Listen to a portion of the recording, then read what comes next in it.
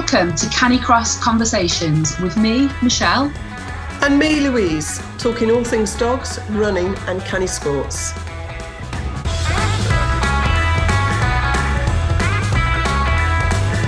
This episode is sponsored by the Get Stronger, Run a Faster 5K course.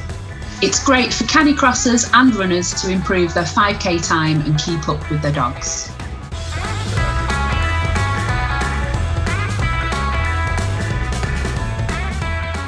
On this episode, we chatted to a behaviourist, Emma Johnston, who raw feeds her own 12 Siberian sled dogs.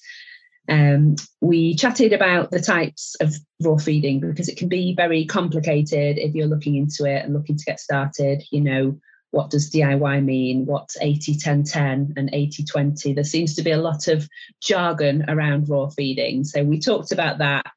And we had a really interesting chat about how nutrition can actually be at the core of our dog's behaviour. It was fascinating, wasn't it, Louise? Absolutely. And yeah, I feed pickle kibble. I always have done. And I am going to look into this now, just because of some of the things that she mentioned and behaviour. It'd be interesting to see. Really interesting. Yeah, well, have a listen. Let us know what you think. And do feedback via the Canicross Conversations Instagram page. But here's this week's episode. Enjoy. Welcome to this week's Canicross Conversations. And this week we have Emma Johnston, who used to be a canicrosser, but now race rigs. And we're going to chat to her about raw feeding her sled dogs, which she has done for the last 15 years. So welcome, Emma. Please do introduce yourself. Yeah, hi. Thanks ever so much for having me on. So as you said, my name's Emma Johnston. A little bit about me sort of on a personal level. I won't bore you with it too much because I'm pretty sure you're more interested in my dogs, to be honest. But in my personal life, I'm actually a qualified behaviourist and have been for the last 15 years.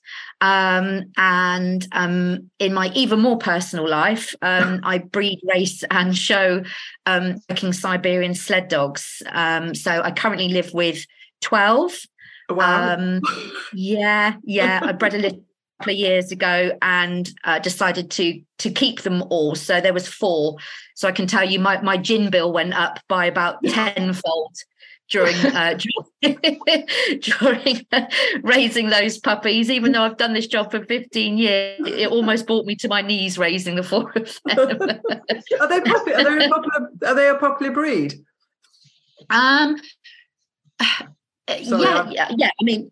Yeah. I mean, the sled dogs, obviously, it kind of tends to go down sort of routes now. You've got your purebred working, your purebred breed, should I say. And then the way that obviously the sport is going now is you've got your Euro hounds and your Greysters and those sorts of breeds of dogs. Of course, any dog can compete as long as they're healthy too. But yeah, the Siberian population and the Nordic population is still there and going strong. I think I've got most of them. But Brilliant. Sorry, I certainly feel like I've got them. I interrupted your intro there, so apologies for that, but I was just curious. Yeah, no, absolutely. So yeah, that's me really. I'm a qualified behaviourist. I run the Lost Trails Sled Dog Kennel from now up here in Lincoln. I've just relocated from down south about 8 months ago. Oh wow! As you said, I started off many moons ago. It feels like now in Canicross. I done the typical journey into dog sports with, I've got a dog and I think it needs some exercise and I need some exercise. And 1 went to 2 and 2 went to 4. And it seems to be the way, doesn't it? Yeah. And I very much continued from there. And as I said, now I share my life with 12 of them. So it's all good fun at the Lost Trails headquarters. Sounds quite impressive. Fantastic. So talk to us about raw food. And you've been feeding your dogs for 15 years. I am going to hold my hand up here. I know nothing about it. And okay. I feed my dog kibble. What do you do, Michelle? I feed Poppy on like a raw complete because I'd read that raw food was better for them, but I wasn't quite sure. When I looked into it, it just looked so complex. So really interesting to hear your views on it today, Emma. Because I just buy the bags of the complete raw, which is easy for me, but expensive. Yeah, absolutely. So there's kind of a few versions to a degree of what you will see available when it comes to raw food. There's lots of kind of terminologies. And the one thing that I will say that I think us humans are always quite, I don't want to say good, because that's probably the wrong word, but what we like is we like a box. So we like a right. So what do you feed? And because if you feed it, and my dog's obviously going to do great on it. So we almost like to almost put everything into a box all the time of what works. Do you know what I mean? If somebody's doing well, for example, with a dog, everyone's like, oh my God, what do you feed? And there's so many sort of factors when it comes to feeding. Now, as you said, when you look out on the internet or have a look around, there's a couple of versions that you might hear. So DIY, for example, is do it yourself, which is, as you were just saying, Michelle, there's brands out there which in effect have what they would class as everything in it. Yeah. And then there's people that like to make all the little sort of portions up and themselves to a degree. One of the other ones is what some people might commonly hear is called 80-10-10. Also called the prey model, that you might hear it said. Again, there's lots of different terminologies very often for a similar product. So the 80-10-10 or the prey model is based on 80% muscle meat, 10% offal, and 10% bone. So that's generally what you'll be looking here of 80-10 with the food. And then sometimes what you might hear is 80-20s. So this is 80% with meat and bone and 20% veggies. Now, the one thing that I'm always try to be very sort of clear on when I talk about feeding is just the same with anything. Again, we look for that one cap fits all. We look for that what's the magic sort of formula to a degree. And I think what's really important with anything that you look at, and certainly even amongst all of my guys, is individuality. And it's more about getting to understand what your dog needs. I've got some dogs, for example, that on a certain brand of food, their toilet, their stools might be a little bit too firm, for example, but some of my dogs will be fine on it. Yeah. So it's exactly the same for anything. I mean, I love cheese. I love onion. Unfortunately, cheese and onion don't love me that much. And I do still eat it and then moan about it horrifically the next day when I don't feel very well. Does everybody feel like that when they eat cheese and onion? No, absolutely not. It's me. So I think one of the things that we always, although we try to find a kind of standard formulation, we always have to be very, very aware. By looking at foods, it very much is about what works for that. Do you know what I mean? What works for that individual dog? Yeah. So, I mean, why did you choose raw food over kibble then? Yes. So, right, do you want to get a cup of tea and sit back for this one? Because it's probably going to be a long answer. No, but this is the one I'm interested in. Yeah, so I'll probably first of all, probably a good place to start is where my raw feeding journey started, if I'm being honest. Yeah. And it was a long time ago with one of my first sled dogs. And he was kibble fed.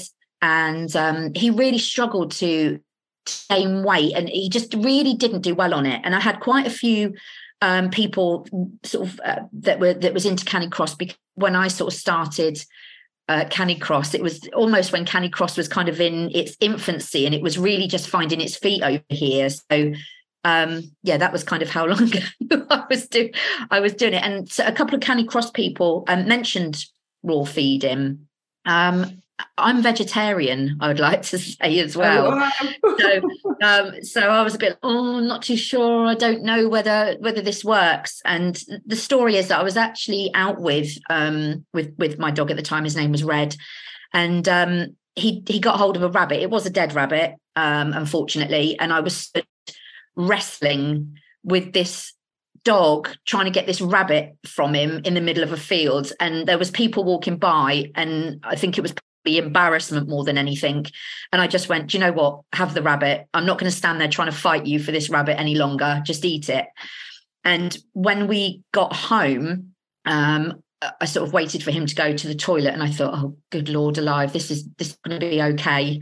And I was sort of waiting for the fallout. And I've got to be honest, it was the best toilet he'd ever had. And I went, do you know what? Maybe there's something in this. That's one way of finding out, isn't it?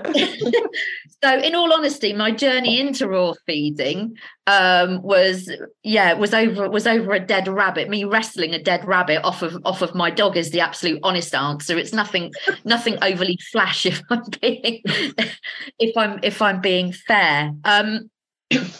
But the reason that I kind of continued on with the raw feeding is personally with my dogs. I mean, as I said, in my day job, I'm a behaviourist, and what I do know without shadow of a doubt is nutrition plays a massive factor on a dog's behaviour. Do you know what I mean? Hugely. And so if it's playing a massive factor in a dog's behaviour, it is absolutely playing a massive factor in their body as well. And if it's a factor within their body, then it's going to be, do you know what I mean, perfecting a performance as well. Yeah. Can I just ask a question in there, because I haven't heard that before about nutrition playing a part in their behaviour, and in what sort of way? Because I have a very prey-driven dog, and I feed it kibble. Would it, you know? Yeah. So what we're learning lots. The really wonderful thing about obviously when you follow science is that it's changing all the time, and we're really trying to learn a lot about dogs and the way they work and sort of nutrition and all those elements. So what we know at the moment in behaviour is that there's lots and lots and lots of organisms within the dog's stomach. Now, the stomach works on an axis. So there's a nerve that goes through the body, which is called the vagus nerve, and it is directly connected to the brain. And so they call the stomach, they call the gut the second brain, because what starts to happen is, I think the best way to kind of describe it in human terms is, I know that before I used to do races, especially Canicross races. Your stomach churns and you feel nervous, and then what it does is it sends signals to your brain and goes, oh, I'm feeling a bit funny, and the brain goes, okay, I'm going to send signals out to the rest of the body. So they consistently work on this ever turning loop of information.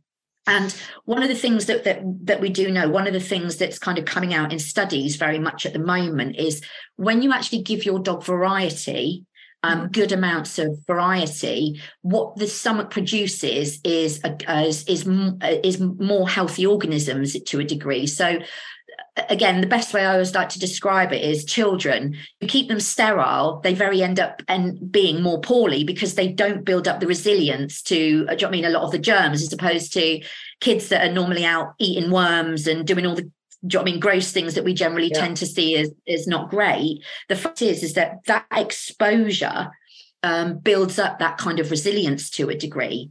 And it's very much the same with the gut microbiome. So if you have an unhealthy gut microbiome, in effect, what it does is it sends signals to the brain going, I'm not okay.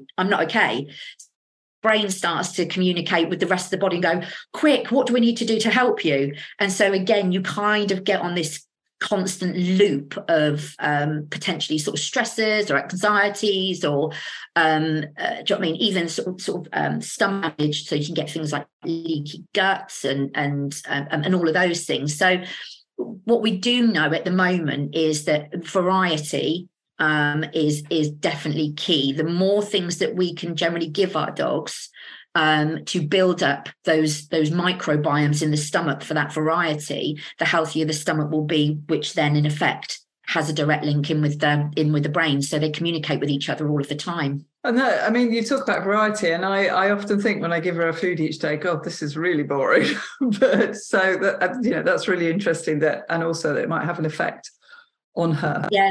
Yeah, I never thought that absolutely. before. I don't know really, but anyway. Yeah, I always try to. The thing that again, there's been a lot of study done with regards to how sort of wild free roaming dogs eat, and the studies that were done. I can't remember the figures exactly, because when I looked at them, it was probably about 3 years ago. But from memory, when they actually observed what wild dogs ate, it was up to 44 different varieties of food. Wow. So it was a huge amount that I mean, all in obviously different portions, because what we know is that sort of very rarely now do they turn to predation. So dogs have generally become kind of scavengers. So whatever's around in it will generally be what they eat. So what's chucked out, if there's a carcass around. So the variety that they actually have is huge. And as you quite rightly said, Louise, I always try to liken it to coming down for breakfast and somebody's made you Weetabix. Other brands are available. Coming out, coming out and having lunch and having Weetabix, and then going to bed and having Weetabix, and there's only sort of so much that you can get from that. If your dog's consistently getting the same thing day in and day out, we're really limiting how much gut microbiome they make. And from the studies that have been done, that kind of limited access to variety produces less healthy gut microbiomes to kind of interact with each other and produce a healthy gut. But is kibble, sorry, Michelle, is kibble really that bad? I mean, I don't know if you know, I know it's your personal choice, but is it? Yeah. Yes, it is. Did you just say? No, sorry, I thought Michelle was going to say something. Sorry, no, it wasn't. Yes, it's horrendous. I think there's kind of good and bad in both. The one thing that I don't ever like to do, because I think it's personal choice and I think it's what people can afford, and I do think it's kind of what people are comfortable with. And personally, I think that if people are sort of really want to kibble feed, okay, that's fine. But let's start to look at what we can add into our dog's bowl for variety. So, do you know what I mean? Can we add sardines in? Can we add chicken in? Can we add some fruit? Do you know what I mean? Some fruit and veg into the bowl? Because as you just said, that kind of sort of consistent brown biscuit doesn't necessarily, do you know what I mean? Give that variety that's needed. With kibble, a few of the things that I think it is important to make sort of people aware of is how it's labelled can actually be quite misleading at times. So very often you will see on the back of packets that it's got 60% fresh meat, for example. But that was before the kibble was cooked. So actually, by the time the kibble is cooked, it might drop down to something like 5 to 10%, for example. And this, I'm just plucking these percentages out of the air, do you know what I mean, as an example. But what we do know, even with human food, is that when you cook it at high temperatures, really high temperatures, it tends to lose a lot of the naturally bioavailable nutrients. Yeah. From my understanding, as I said, this is just sort of what I picked up along the way, that a lot of the companies will then spray the kibble with vitamins and minerals afterwards to bring them back up to level. And for me personally, again, I feel that for my dogs, I would prefer those vitamins and minerals to come from as many natural sources as possible. As opposed to potentially synthetic sources. Yes, it might sort of list on the back that this is what's in there, but they may not be bioavailable to your dog and your dog's intake, because they may not be able to take, for example, the synthetic version of what's on there. I think what's really important to point out as well, though, is that there's levels of raw food as well. Yeah. So I think it's really important. What I don't want to do is sit here and demonize anybody's choices, because I think there's good and, do you know what I mean, there's kind of positives and negatives in, do you know what I mean, I know certainly for some raw food manufacturers where the food is potentially cheaper. It might be that the type of meat isn't necessarily the best. I know that sometimes the fats in certain foods, again, I'm not going to say which one is which, but the fat might be from restaurants that's leftover cooking oil.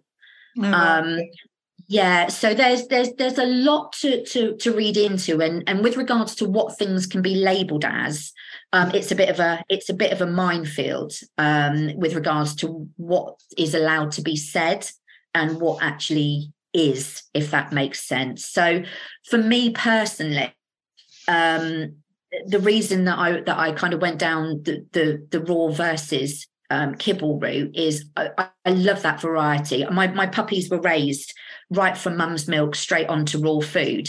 I was and going the to thing ask that they had mum's milk and they went straight on to raw. And the thing that I really love when we talk about the variety in the raw feeding is that, for example, when the puppies were sort of up to say about 6 months old, they were on 4 meals a day, and those 4 meals could be 4 different proteins. So they might have lamb in the morning, then rabbit, then fish, and then beef later on. And eat better than we do. Yeah. My dogs definitely eat better than I do. Wow. I can tell you. I think I live on beans and toast most of the time, whereas my dogs are getting these. My food bill is extortionately high, as I'm sure you can imagine. Yes, but the one thing that I do always sort of like to point out, if I'm being honest, to certain clients and anybody even sort of talking on just a personal level, is that my one question is, with a lot of kibble, if you was to change brands or keep switching it, your dog would very often get an upset stomach from that. So we know that we're told to introduce kibbles more gradually and that you need to do it over the space of a few weeks. But with raw, I can give 4 different proteins. 4 different proteins a day, and yeah, I've got minimal poo. I'm going to be honest, coming out the other end, because they take a lot. They take that sort of nutrients out of it, so they get a lot more out of that food because there's a lot less coming through the other end. When people tend to feed certainly the more sort of cheaper brands of kibble as well, that tend to be more fillers, sometimes it looks like that the horses pooed, if I'm being honest. They're massive, and I think you're literally paying to put it in one end and for it to come through the other.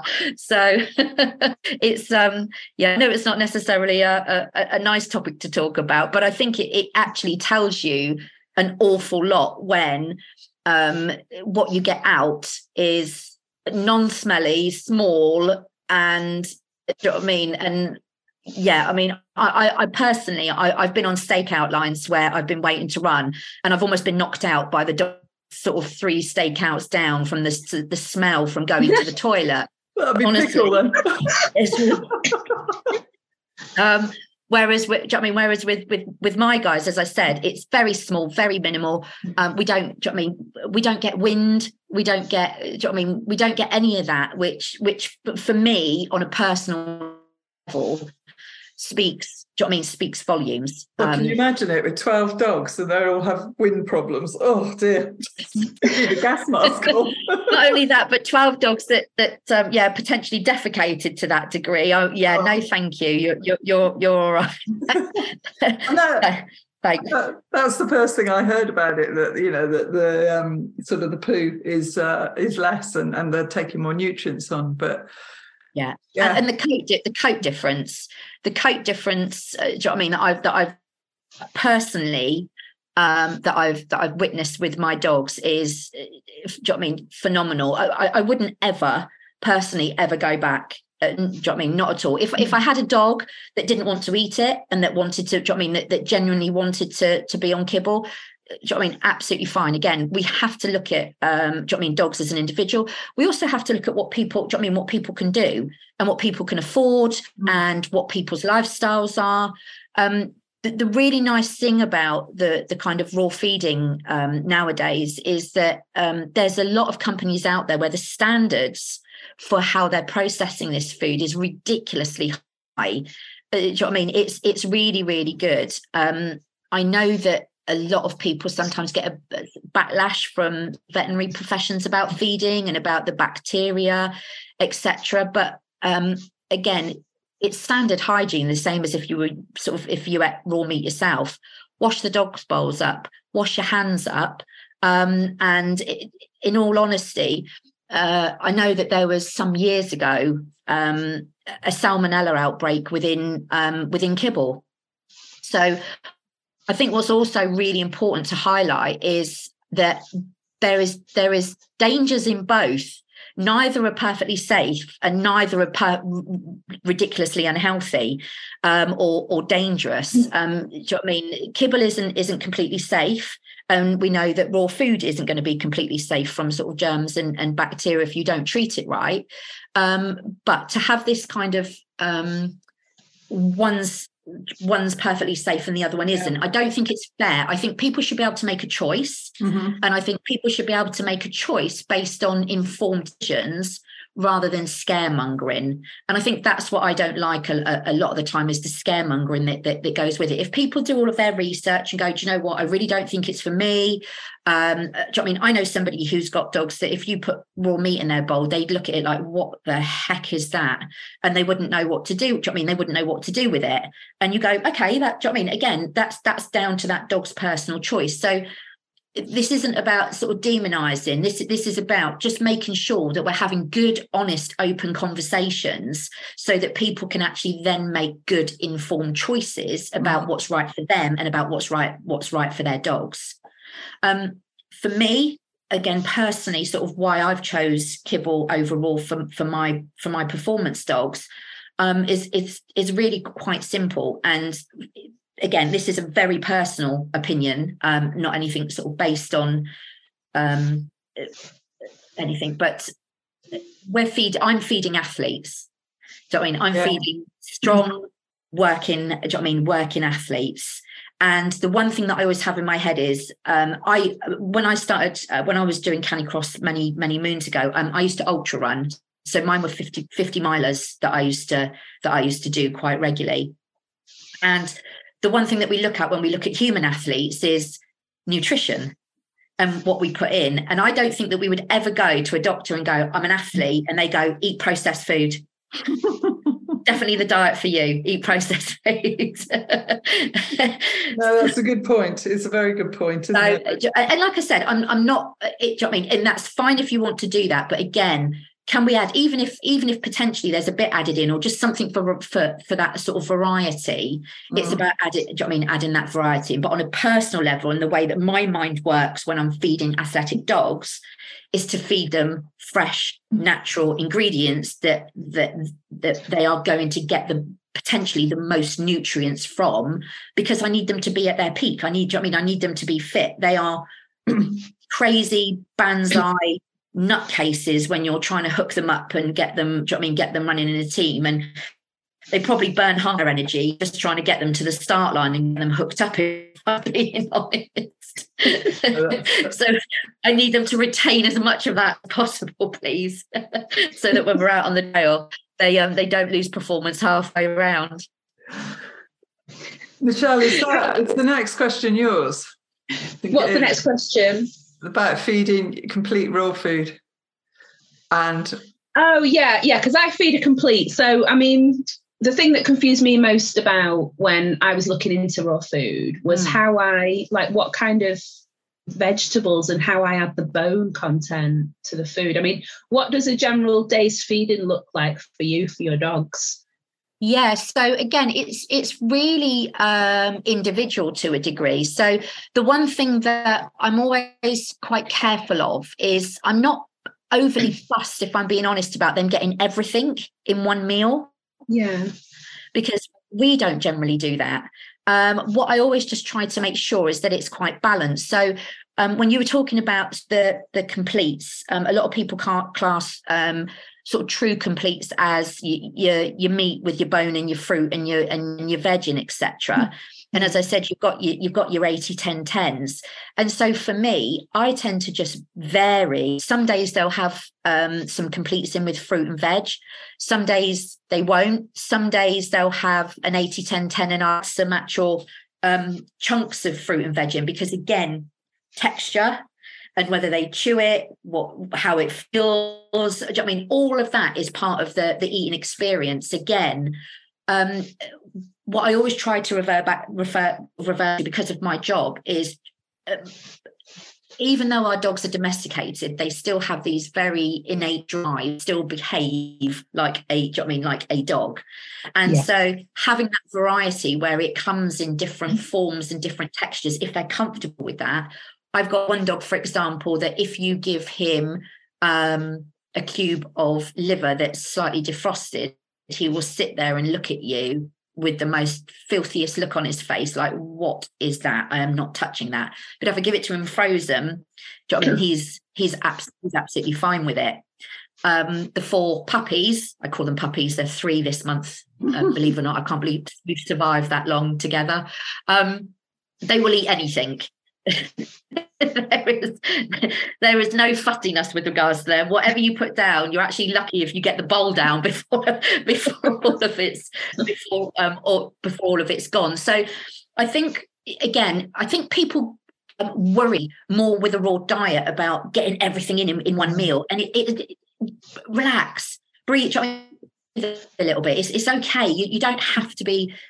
Do you know what I mean? Oh my God, I've got to get everything into this bowl. Some days, do you know what I mean? I'll add eggs in. Some days I'll put some other bits in. What I try to do is I try to have a look at what I'm feeding. I always try and keep tabs on what I'm feeding, and I always try and level it out and balance it up. Some days they have fruit and veg, some they won't. Some days it'll be an 80-10-10. Some days I'll just do you know what I mean, a bit of a DIY together. As long as over that week, it's starting to level itself. I mean, it's starting to level itself out, and that's all that's all I want to know, is that they're getting that good, healthy variety within their meals. So, like you said, you can get your completes that have got that in with them, but they can still have that, but in a different, a different format. One of the sort of bits of information that's starting to come through now, that I've kind of been following a little bit, is that sort of your leafy greens tends to be what we're believing to be the best type of veg. So things that grow above ground. So obviously things like kale and all those sorts of things. And if obviously you put that in a bowl and your dog looks at you and goes, what on earth is that? Think about how we can change it up. My dogs wouldn't eat it if it was in a bowl, if I'm being honest, unless it was the pups.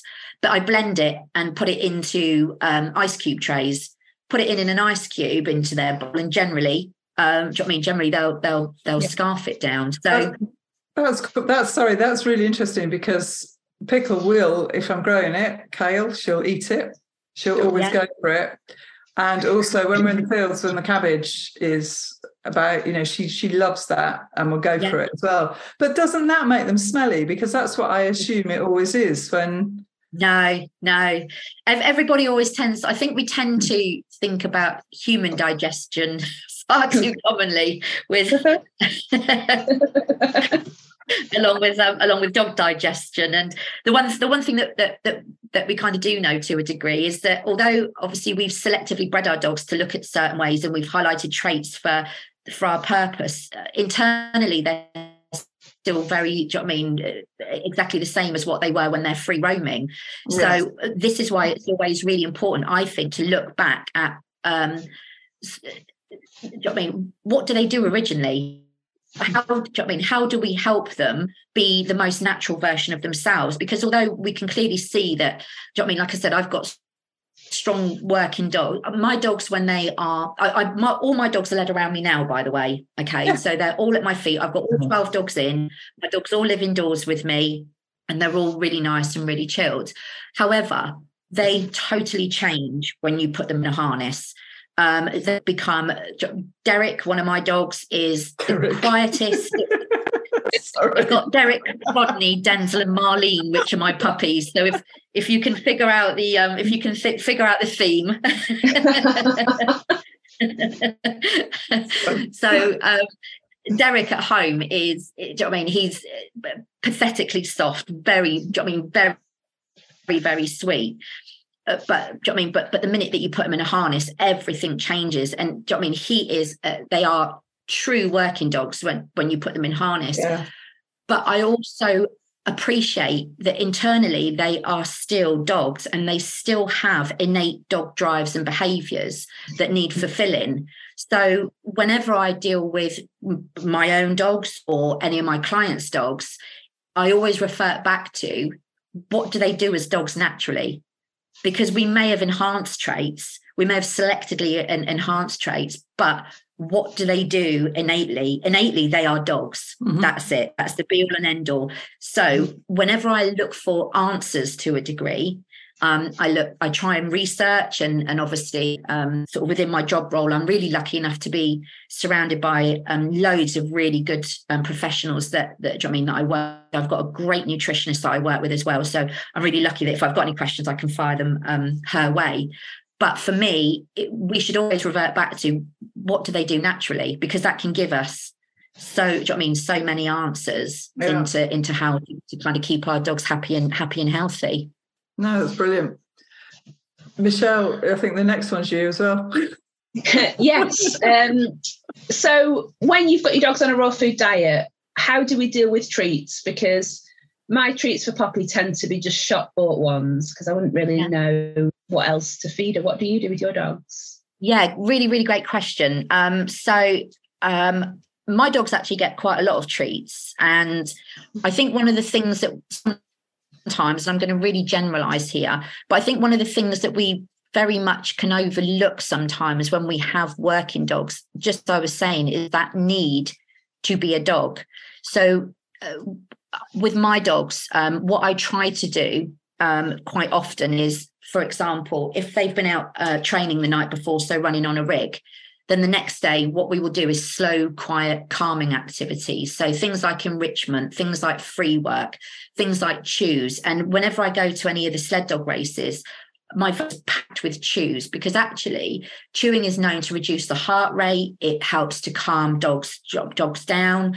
And when you've got dogs that are sort of sporting dogs, working dogs, high energy dogs, there's this really big misconception that everything that you do with them has to be high energy and high paced. And the problem is that for very often, for a lot of these dogs, they're also, pet dogs. They live at home with people, and they need to have that healthy balance of energy, but also learn to how to come down off of that sort of energy as well. So, like I said, sporting dogs, super, super quick, super, super mental. But again, at home, I've got 12 dogs led around me now that all know how to chill out. So it's about getting that balance. And I use a lot of treats and I use a lot of natural chews in order to achieve that. And it's a really good way of also giving them something to do when you're at events as well. So if you've got events that are maybe 2-day events or week events or things like that, we tend to, or what I see a lot is sort of dogs that are run, and then they go back to the van, and then they're walked out a bit, and then they might be on a stakeout line, depending how many they are, and they're there kind of sat there watching the world go by. But what do we do to give them to decompress? What do we do to get that arousal down in our high energy working dogs? And giving them enrichment, giving them these chews and things to do is actually a really great way to kind of start to empty that arousal bucket. So obviously with the amount of dogs I've got, I do have some quite good trade accounts when it comes to chews. Got to be honest. But again, I really try to offer that variety. So natural dried ears with fur on, which is deemed to be good for sort of acting as a natural sort of dewormer as it goes through as well. Different proteins, so it might be lamb's ears, rabbit's ears, pizzles. All of those kind of chews tend to be really great when it comes to rewards. So for example, when I'm showing and I need treats, again, dehydrators, Oh my gosh, if you want to raw feed and you haven't got a dehydrator, seriously get one. It gets a little bit addictive after a while, if I'm being honest, but you can literally stick almost anything in a dehydrator. Yeah. So my dogs like liver, sweet potato, dehydrated bananas is a favorite at the moment. Wow. Yeah, absolutely. Yeah, they love the dehydrated fruits. Off to Google a dehydrator now. You'll hate me for this afterwards. Yeah. Oh my God, what have you started? So this is the first I've heard of one of these as well. Interesting. When I moved to the house that I'm at, on one side of the house, there's a little fruit orchard, and it's actually got eating apples and eating pears. And the fruits, the trees were laden this year with apples. I mean, so many I just didn't know what to do with. And then, oh, you idiot. So I cored the apples, sliced them into rings and dehydrated them. And again, the dogs would eat them raw as well. Take the seeds out, because too many of them can obviously cause dogs problems, it's said. But again, they sometimes had them completely sort of naturally as a raw format, but you can change the textures of lots of different foods as well through dehydrating, giving them to them raw. Again, it can be great. You can grate apple. So if you're doing certain things with them, like very often if I go on a slow dog walk, for example, so if we've had a day of really busy activity, and when I want to go out with them, I want to again reduce that arousal bucket, I do a lot of what's called treat searches and sniffaris, and you can grate apple and all sorts of things that's that's really, really, and it's those textures. We can give so many different textures all with the same food. Yeah. So when it comes to treats, like I said, look at dehydrating. There's loads of things that you can dehydrate. And when it comes to sort of treats with regards to chews, again, there are so many natural treats out there now, and I think they get massively overlooked a lot of the time, and they can be really beneficial in in environments where it's quite high energy, like I said, race sites where you've got lots of dogs barking and getting overexcited, but also for that decompression time and chilling out at home as well. We need to get a good balance with high energy working dogs. It's not about exhausting them, it's about fulfilling needs and then combating that with calmer, slower behaviors, because otherwise, if you keep feeding adrenaline into adrenaline, you're just going to end up with a dog that's climbing the walls all the time. Yeah, no, that's really interesting, actually. Yeah. So, quick question. Go for it. It won't be a quick question, this, I can see this. It might be a quick question, but it might be a long answer. Yeah, that's what I meant. So if I wanted to change pickle from kibble to raw, how would I go about? Yeah, well, I suppose, how would I go about that? And do I do that over a period? Although you did say earlier that I could just do it, I suppose. But would you mix a bit of both together? Yeah, so I've known do it both ways, if I'm being honest. I've known people just go straight for the switch, but what they normally recommend if you're looking at starting a raw diet is to start on a single protein for a little while, and then after so many days add another protein in. And the reason being is that it's just a good way that should your dog not tolerate a certain protein, you can find out what it is, because obviously if you go in all guns blazing and start to give loads of different proteins and there's a bit of an upset tummy from it, it's much harder to figure out what's going on. People that who kibble feed that have put a little bit in each.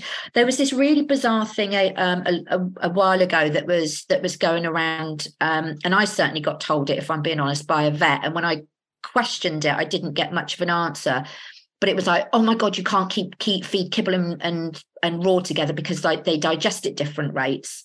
And I was like, yeah, well, I was like, well, I'm pretty sure the meals I eat don't all digest at the same rate, so I'm not too sure what's going on there. So when we look at dogs, some of the fittest dogs in the world, so you look at a lot of the dogs that run the Yukon Quest and the Iditarod, which are 1,000-mile sled dog races. You have got athletes, and they feed a combination of both because they need to get, to get the calorie count in and all the rest of it. So there used to be that sort of information going around, and certainly on a personal, again, like I said, I'm not a nutritionist. I do need to make that, very, very clear, but I've not seen anything. And in fact, with some of the talks that I've done with some of the leading nutritionists and specialists, they've said sort of the same thing. Do you know what? We'd rather actually see people just add a bit in, even because it's that variety, even if they want to continue doing kibble. So I can only presume by statements like that there isn't an issue. So, like I said, I've seen people do it two ways. I've seen people go, right, we're just going to stop and switch straight over, and I've seen people kind of do the gradual process with, really. But what I would say is do start with a single protein, because then if your dog does not react well to something, you can go, I've got a friend whose dog can tolerate everything bar lamb. So every time the dog eats lamb, do you know what I mean, it just doesn't agree. So she knows just to avoid lamb, and the dog's absolutely fine with everything else. Like I said, same as us. There isn't a one cap fits all solution to what dogs can eat and what dogs can tolerate, same as humans. So slowly introduce your proteins in, and if there is an issue, take it back out, maybe try it again later. And if after a few times you're kind of getting the same results, then maybe it's just not a protein that suits your particular dog. No, that's fascinating, and we could go on with that for ages, but we have some questions from our listeners. Okay. We'd like to ask. So I don't know if you want to go first, Michelle. Yes, we do. This feeds in quite nicely, actually, to what we were just talking about. So we've got a question from Canicross with Honey that says, I feed raw and would love to know what's the best alternative or substitute when travelling. And you've just suggested, of course, that we can mix it up a little bit if it is too difficult. What would you recommend there? What do you do personally? Yeah, so one of the things that I would say is that if you are kind of traveling abroad, there's normally a really good community of other people around. So I always like to try and liken it to our food, where you would look for restaurants and you would look for places to eat. So with regards to alternatives, plan. And it is, do you know what I mean, reach out to the Canicross, to the sled dog, to the sports dog communities when you're going somewhere, and ask if there's somewhere that you can stop off and maybe get some food. Yeah. I know that there's one of the Malamute get-togethers over here recently had a 3-day camp over, and I know that they reached out to a raw food company that actually delivered each day. Wow. Orders to people.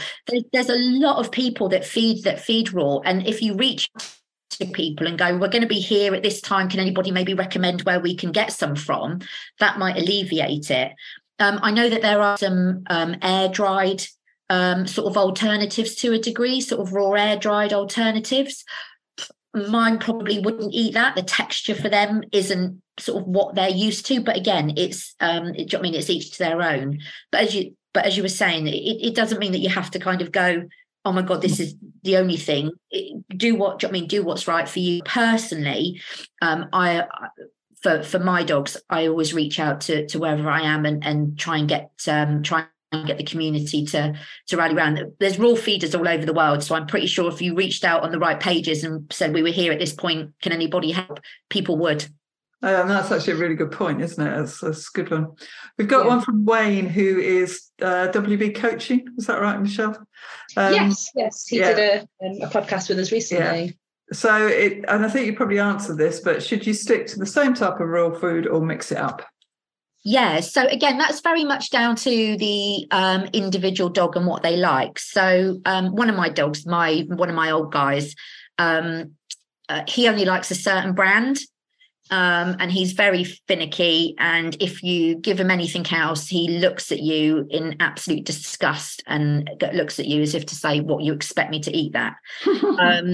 He's very, very, very particular. All the rest, in all honesty, I do mix it up quite a bit. One of the things that to consider with the sort of different raw foods is also about the consistency of it. So different brands of raw foods are mixed through what's called plates. so mince and plates.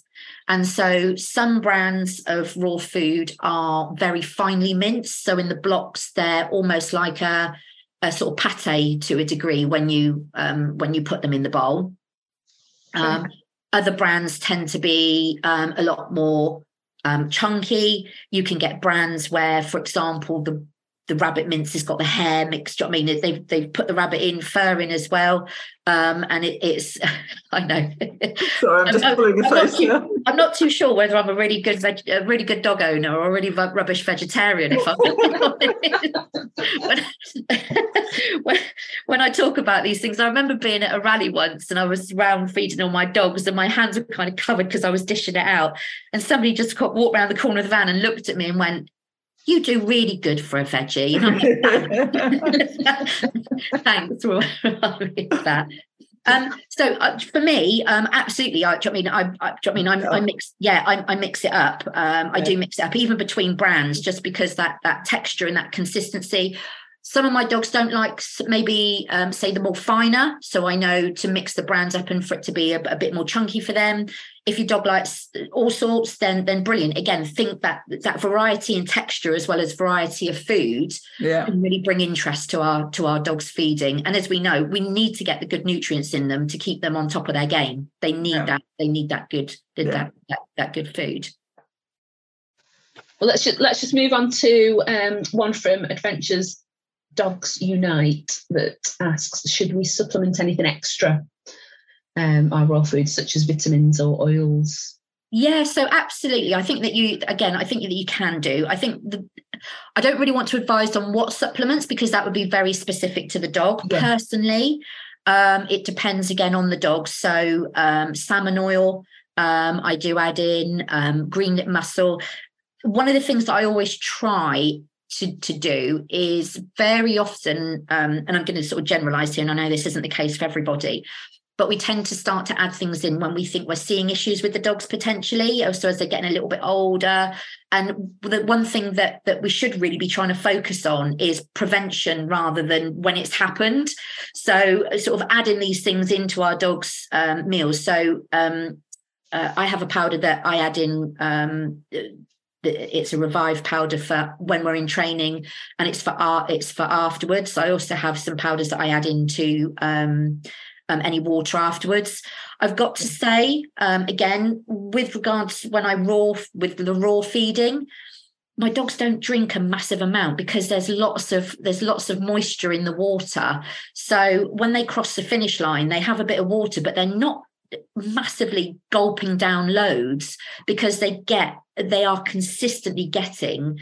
I see a lot of people sort of baiting dogs to try and get them to drink beforehand, before runs, which when you're eating a more drier food, I can understand that, because we as people know we're about to go for a run, but our dogs don't go, oh, I need to take on some fluid right now because I'm about to go. And I think one of the things that I do really like about the raw is that they are consistently getting moisture. They're consistently getting do you know what I mean, that sort of water content. I remember a while ago, a client of mine actually changed his dog onto raw, and he phoned me about 3 days later and went, "Is this right that it's just not drinking?" He's not drinking. And I was like, "It's okay." And he was like, "Yeah, but he used to gulp down loads." And like, "No, he's not really drinking." And I said, "Yeah, it's quite normal because a lot of the sort of a lot of the moisture is in there." So the one thing that I would say, sort of, no matter what you're looking at with sort of supplements, number one, I think it's important to point out that the supplement industry isn't regulated. So when you are considering supplements, do your homework. Sort of with regards to, for example, the salmon oil that I buy, you need to try and make sure that it's ethically sourced first and foremost. And second of all, we need to look at where it comes from, because actually if the salmon is sourced out of polluted waters, then it has metallics in it, and metallics can be toxic. My dogs are on green lip mussel, but doing some research into that, you can buy green lip mussel, but it's not the right parts of the green lip mussel. So you're spending money on something that actually isn't working. So I think it also has to have, from my understanding, from the research that I've done, and I'm more than happy to be sort of corrected by anybody, but it also has to have certain elements to it for it to work properly in the body. So there has to be a certain sort of fat content in it for it to be sort of taken in. So I think it's really important not to just jump on a bandwagon of putting things in, because there's absolutely no point in setting fire to money. I mean, what does it need to work? How does it work? What are we trying to get it to do? And I think that's kind of the most sort of key elements. And as I said, is it being ethically sourced as well? Because more than anything, we need to make sure that that's sort of always at the forefront, really. No, I think that's I think that's a good advice and good tips. There's one from @BearWGSD here. I'd love to know about the food, which I think we've talked about, and pre-race prep. Is there anything different that you do, or? So when it comes to sort of race season, in as much sort of just pre-race prep, not really, because we're training a lot in any way. So the one thing that I do sort of with my dogs is I don't always feed my dogs at set intervals. I've got to be honest, I don't feed at set regular times, and that's there's a few reasons for that. From a behavioural point of view, I don't want dogs that start to expect to be fed at a certain time and then start to get rowdy over it. But also from a performance perspective, we don't know when we're going to be racing. We don't know times. We don't know, is it going to be a night race? Is it going to be a morning race? And so what I don't want is dogs that start to kind of get freaked out by the fact that the feeding regime has changed. So I try to vary that so that I can tailor that to the dog's needs. The other thing that I would say from a sort of performance aspect is I do actually, even at home, very often feed my dogs in the van. And I always try to get them to eat in the van. Not always, I do vary it. But the reason that I continue to do that is because I also want eating in the van to become a natural sort of process for them as well. I know some dogs that once they go away and they start to get into their crates and all the rest of it, they're kind of like, oh God, what's going on here? Or the excitement builds.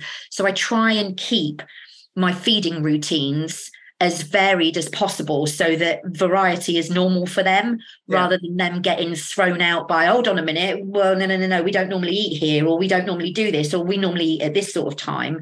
I do try to vary it.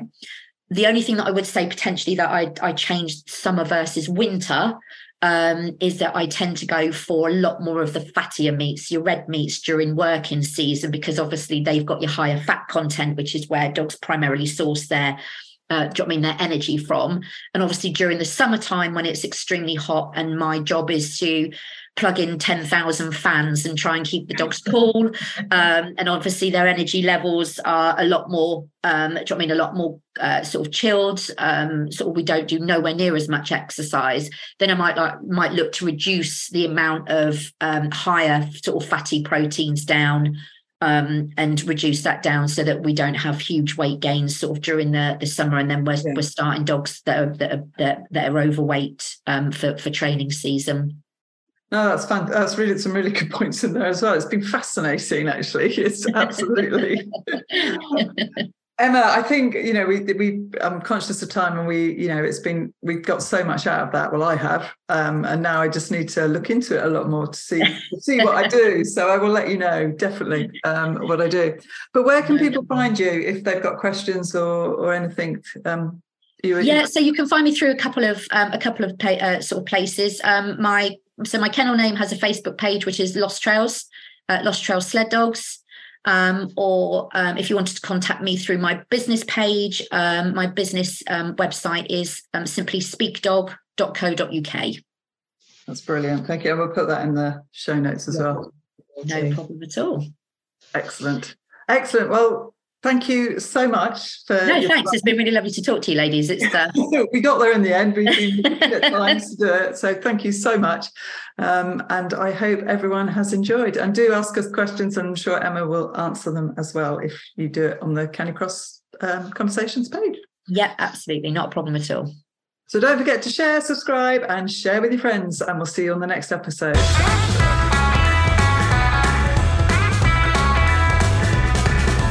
thank you to our sponsor, Get Stronger, Run Faster 5K. It's great for canicrossers and runners to improve their 5K time and keep up with the dogs.